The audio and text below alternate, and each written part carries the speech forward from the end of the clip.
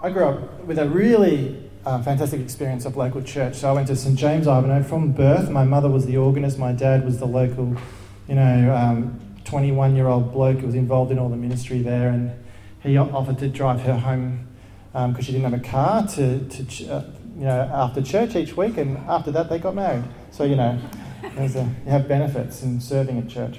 But I really grew up in that church, and my grandparents were there as well, and I had lots of friends and family, and a lot of people living around Ivanhoe. So when I was in primary school, I used to, on Saturday mornings, get out my bike and ride over to Dave's house, who lived in Ivanhoe, and we'd hang around and go riding around, and then I'd go back to his house and we'd have lunch together, and I'd talk to his family members, his mum and dad and his brother and stuff, and it was like the funnest thing. That went on for years, that sort of Saturday morning. When I was a bit older, I'd go over to Nick Andreevsky's house. He was in Ivanhoe as well, and I'd wake him up and he'd be still in his boxer shorts because he'd been up late playing computer games, and he'd make me a really strong rocket fuel coffee, and we'd sit around and talk about life and all that sort of thing, and these are people we kind of call each other brothers of another mother, that phrase,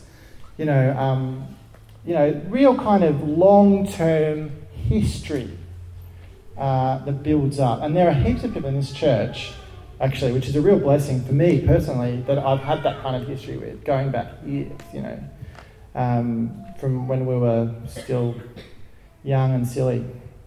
And that's exciting. Now, I'll tell you all this because I'm trying to convey why I am persuaded by not just my misspent youth, but by what it is to be so close as members of a church, to not just be kind of associates who sit next to each other on a Sunday morning, but people who treat each other as brothers and sisters. When we actually become family, not just brothers and sisters, mothers and fathers, maybe grandmothers and grandfathers, maybe sons and daughters of each other. Now, Mary Creek's mission statement is cultivating life in our neighbourhood. And I love this statement because it captivates this kind of, captures this farming kind of imagery of cultivating. So we're sort of sowing the seed and putting a bit of fertiliser on and seeing what God's going to do with it. But also it captures the local, the neighbourhood. Now, my guess is that most of us here would be pretty much on board with a local concept. We're persuaded that it's good to be able to ride your bike to church, and even if you don't live close to Clifton Hill, if you're a bit further away, you still kind of hope that you'll have some friends that come to Mary Creek that live close to you. And you're persuaded by that. But what we experienced in our first kind of few months of Mary Creek, probably first 9 months, I'd say, since we launched in the end of 2013, was that we would get together, we'd be all excited, but we were a bit more like snooker balls on a table. So, snooker balls kind of hit each other and bounce off, And that's partly for all kinds of reasons, maybe because we were just kind of getting to know each other, and there's a bit of kind of nervousness there, and just sort of, not yet comfortable. And slowly that's been changed to be a bit more like Velcro. That's kind of what the hope would be for us at Mary Creek, would be more like Velcro that sticks together. And there's certainly evidence that we're moving towards more of a Velcro kind of way of relating. At the end of Acts 2, the passage that we just read, we see this amazing moment where we get our first snapshot into a church that is fully Velcro. They're not really a snooker ball church at all. They have really embraced this kind of brother and sister kind of mother and father family, church family kind of concept of church. Jesus had just ascended into heaven. So they no longer had him present physically in body, but they now had the Holy Spirit. And they were a church empowered by God. At Pentecost, it said tongues of fire had landed on them, and the Holy Spirit had enabled them to speak in different languages. But they were still on fire, clearly. Just like God had appeared the fire with burning bush with Moses, he kind of had appeared that day, and they were just excited about what God was doing. And his divine presence was going with them, and they were filled with the Spirit.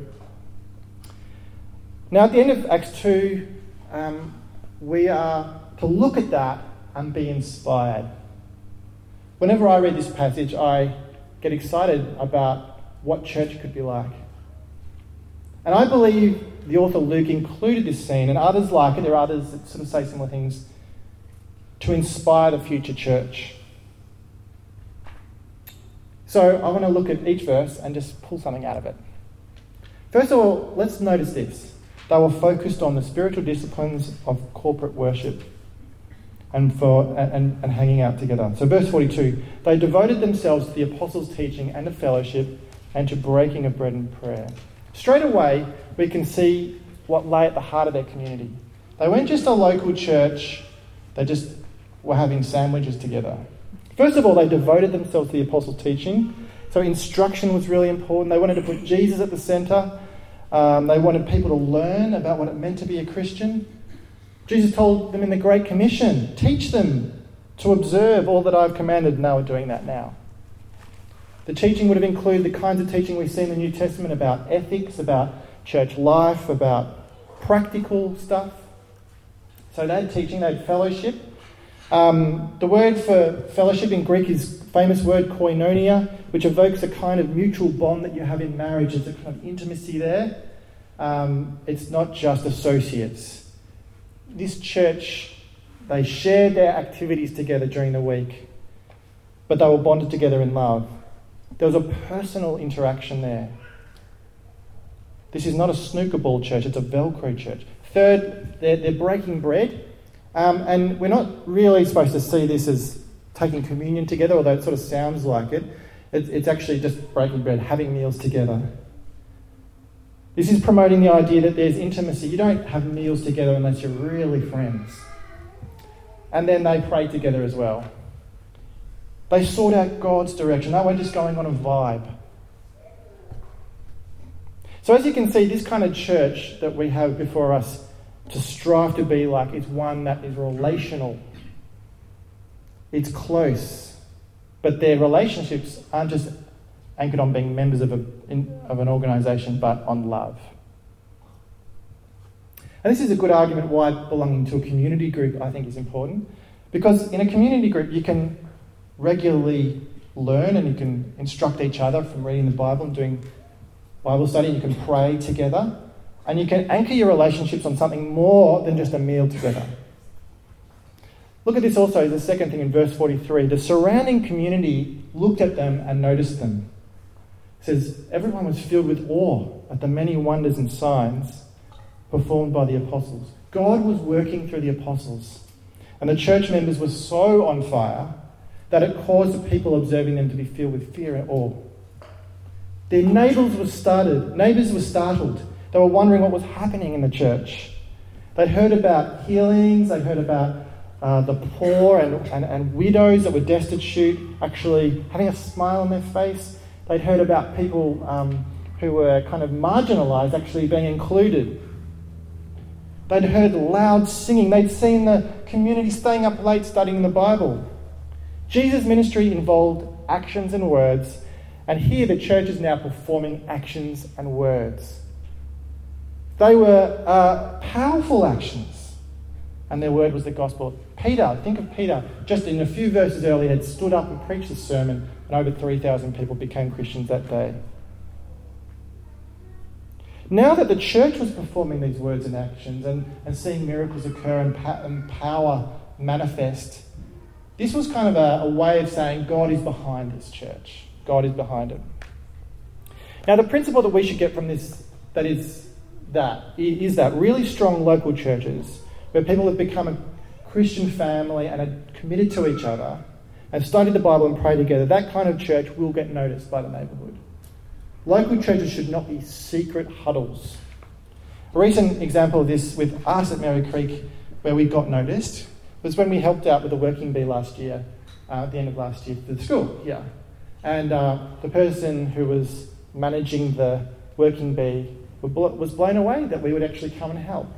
And for us it was a little thing, for them it was a big thing. And then that person went and told the school principal, and that is a really positive thing for us as a church. Over time, it's going to make a difference.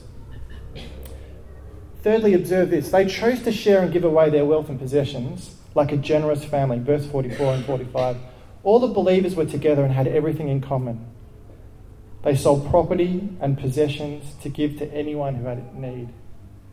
These were people who had responded to the gospel preaching and they'd believed. Now they're together. Now they're experiencing unity. Not only were they practicing koinonia fellowship, but they're also practicing koina, similar word, the holding of items in common. It seems that this was an ongoing act of selling possession. It's not like that we sell everything all at once and then give it all away, but it's just this kind of lifestyle of selling and giving away. This shows the depth of love and fellowship they had for one another. You can tell when a church is really healthy and, in a good place when people are generous towards one another. People here aren't forced to share. It's not like a condition of membership on this church was that you had to give away all your possessions. If I was to do that at Merri Creek, if I was to say, conditional on joining Merri Creek is that you sell all your possessions, give the money away, we would be a cult. And also, you wouldn't be doing it out of generosity and love. You'd probably be doing it out of religious duty. And that's not what we're seeing here. Later on in Acts, you see this same kind of concept working on a bigger scale when the Gentile church raise a whole lot of money and give it to Paul, and then that gets given to the Jerusalem church, this very church we're seeing at the end of Acts 2. It's something that we can aim for, we can strive towards. What we're seeing here is a church that's at a kind of unique place in history where they're as close to heaven as you could get, I reckon. It doesn't say that in the Bible, but that's what it looks like. I imagine heaven to be like the end of Acts 2. Without any kind of division. Quickly, we do see a few chapters later, there's issues to have to work through like any normal church. But it's something for us to aim towards. Having said that, I'm not trying to put a disclaimer on being generous. I'm not trying to say what we said at the end of Acts 2 is just for then and now you don't have to do it. Because I want to say to you, if you want to be generous, be generous. If you think God is calling you to give your car away to another person who needs a car, do it. If there's someone who needs somewhere to live and you can bring them into your home and open up a spare room, do it. Being a community of Christian brothers and sisters means just forgetting about the concept of middle-class boundaries. Be vulnerable with one another. Do things that look a bit weird. I reckon being a Christian is being in an alternative universe. Alternative to the middle-class universe that we also live in. It means being trusting of one another and thoughtful. I had two friends who got married when they were like 19 at St Hills, and they didn't have any money. And another bloke in the congregation who was in his 20s who had money just decided to give them a honeymoon in New Zealand. Yeah, and he just gave them the money, and they were able to have this amazing honeymoon in New Zealand. Now, that's the kind of thing you see in this alternative universe. That's the kind of generosity that shows a church that is overflowing with the grace and love of Jesus. So be inspired by this alternative universe of the kingdom of God in Acts 2. Be inspired by Christian brothers and sisters who are caring for one another. Let's look at another thing. They worshipped and fellowshipped every day with each other. So verse 46. Every day they continued to meet together in the temple courts. They broke bread in their homes and ate together with glad and sincere hearts. So what's the difference between good ethical people in the north who are generous with justice causes and serving the poor? What's the difference between that kind of person and what we're picturing at the end of Acts 2? Because there is a difference. The difference is in verse 42, 43, 46 and 47. This very verse itself. It's a worshipping church. It's a church that puts Jesus at the centre. It's a church that's overflowing by the response of the grace of God in their life. It's a church that's empowered by the Holy Spirit. They go to the temple to worship each day. There's public corporate worship. They're continuing some of the practices that they had when they were Jewish. And the more that we continue to be a local church of brothers and sisters, the more we want to worship together. Last Sunday, the Inner West church plant started. So Pete Greenwood, who came and was the first guest preacher at our church in April, he you might have remember him talking about it, this church plant in Kensington. And he said the thing that struck him, which was quite powerful, was how significant public worship was to their church plant life. Because you might say that's weird. No, it's not weird. When you're reading all the books on being a mission-shaped church and missional communities and all that kind of that new sort of books that are out there on how to reach the community, the public worship side of things can get pushed to the background, and you can start to think, oh, maybe it doesn't even matter. Maybe it's just for the consumer Christians. We're going to be hardcore and get out there. But he said there's something profound about publicly opening your doors and singing some songs, reading the Bible, praying, preaching a sermon, having communion together. There's something profound about that. And we experienced a similar thing at Mary Creek, I think. As soon as we started meeting together on Sundays, it changed something. It was only until we could tell people the name of our church, the location, and that they could invite them to something and then have something to do together that it all became real. But not just large gatherings, meals together are important too, and we see that in the verse. Again, in verse 46, same as verse 42, breaking bread together is important. It's not a religious duty. They did it with glad and sincere hearts. They had a real joy that came from their faith. I know that on Friday night, some of the mums from the playgroup met together at Lydia's house for some hangout time. They gathered in a home. They broke bread. Probably it was cheese. I don't know what they actually broke. But they had a good time. This is all part of it. A big challenge that sort of flows a bit out of what Beck said before and what I'm saying now is this is a challenge, very practical. At the end of this service, this is what I want you to do. This is no one's excluded from this. Every single person. I want you to invite someone else here over to your house for a meal. It doesn't have to be today that they come, but just find a time. And don't just invite your best friend or your sister. Invite someone you don't really know. And it doesn't have to be someone your age. Now, if it's, if you're worried you're going to be mistaken as going on a date or something, then, that you can work that out. But maybe you want it to be like, I don't know. But be vulnerable. Young and old together. Families and families, or people who live on their own with families, or two people who live on their own. Doesn't matter who they are. Just invite someone over. I'll see how it goes. I'm going to be doing it too, so look out. If I come over to you, you probably walk away.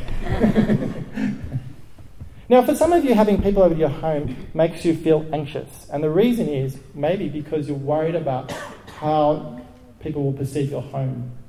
I know for many people, mess is a problem. Like, when I say mess is a problem for our family. But the perception of what other people will say. You're worried that someone is going to come to your house and see dirty dishes or a smelly nappies in a bag tied up in the corner, or whatever, toys on the floor, whatever it is. Your vinyl collection just strewn across the carpet. No. You're worried what people are going to say, so you don't invite them. And there's this that's the middle class boundaries that go up again.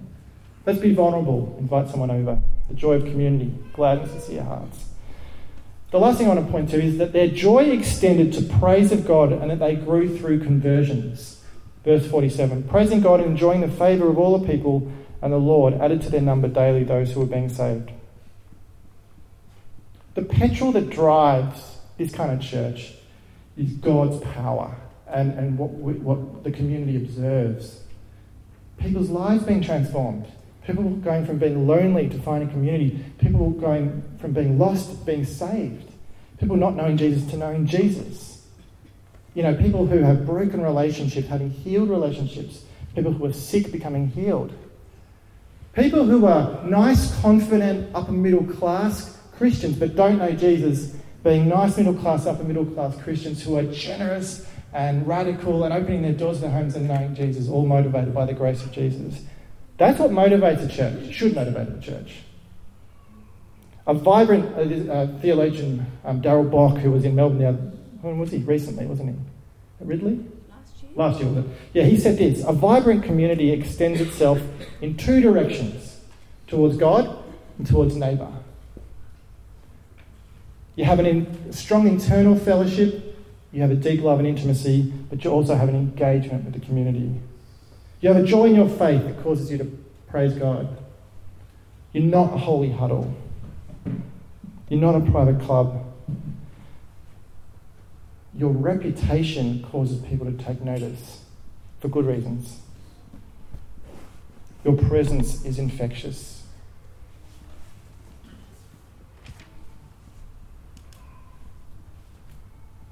John Stott said that this church was a learning church, a loving church, a worshipping church, and an evangelistic church. This is exciting. Now, I want to paint two pictures of a Merri Creek, two paths we could go down. One path is this: we become this high-level boutique inner north church that Christians go, that's pretty good. I get my songs, a bit of Keith Green every now and again. I get children's ministry, a sermon, good community life. I'm going to go to that church. Okay? This is the other Merri Creek church. We're a church that takes risks with one another and with the neighbours. We're vulnerable. Sometimes it gets messy, literally, in the community and in our homes as well. But we see God working powerfully. We're grounded in Jesus. He's at the centre. We're praying and worshipping with each other, having meals together, inviting other people into those meals. This is a lot harder, but also a lot more exciting. We could go down this path very easily. I'm an expert at that kind of church. You know, I worked at St Hilary's for 13 years. It's easy to kind of put on a show. We used to talk about it as a problem, you know, to put on the church show. You know, it's easy. We don't want to do that. I never wanted to do that. This is the kind of church I want to lead. I invite you to be part of this church. Keep me accountable to that. Now, there's one obstacle, well, there's a few obstacles, but one big obstacle I think that could hold you back, apart from your nervousness about messiness in your home or the middle class values, and that is just busyness. We are a busy church, as in the individuals are busy. I don't mean the church programs, I mean the individual lives. It's just the demographic of the people in this community. And I just want us to think through that and pray against that and challenge ourselves with that. We want our neighbours to observe us as people who are available, who are not just busy bees running around doing crazy things all the time. We want to encourage all of us to be Christians in our contexts, doing it together with a big heart and doing it with Jesus. One thing that I'm going to launch in May for us, and give us a fair bit of lead-up time, is Cultivating Life in Our Neighbourhood Month. And what that's going to be, I'm going to push us to get out of the door and do something that demonstrates that phrase. So you might want to think about what's something that you could do that lives out the concept of cultivating life in your neighbourhood. Some examples could just be helping the neighbour with the gardening. You might be a musician and you want to put a gig on. You might want to get people together and do a big prayer thing. I want us to be a church that kind of gets out and lives this out. So there's a practical suggestion of how to live this out. And secondly, I want to challenge us to join into the community groups, the life of the community groups. One thing we really need is more leaders. So if you think you could be a leader of a community group, come and talk to me, even if you have no idea what I'm talking about. So if you think, maybe I could lead some people in discipleship and mission together, come and speak to me, because that would be something that would really pump me up. Let's pray, and then I'm going to open up to questions. Lord God, we pray that we can stand fast in you, that as brothers and sisters we'll be rooted and firm in our faith, that we won't be blown away by kind of any attack or false teaching or sin. We pray that we can be united with the same mind, that we can have a similar desire to see God's will being done. We pray that we can strive and labour in the gospel. We pray for all those in our church and also outside of our church that are striving for the gospel. We pray that we can be a church that rejoices in you. So we pray for the spirit of thanksgiving and appreciation. Pray that we can have glad and sincere hearts, that we can have joy that overflows into praise. And pray for gentleness, for fruit of the Spirit to grow. We pray against anxiety, that as a community we can help each other to be confident in you and in your peace, to know your peace in our hearts. We pray that you can guard our minds. We pray that we would have sound minds, free from the oppression of the lies of Satan. We pray that we can be a church that meditates on the Word, that is a learning church. And we pray that our neighbours will see us as an example of God's work, God's power, and that they will be in awe of God because of what Merri Creek does. Amen.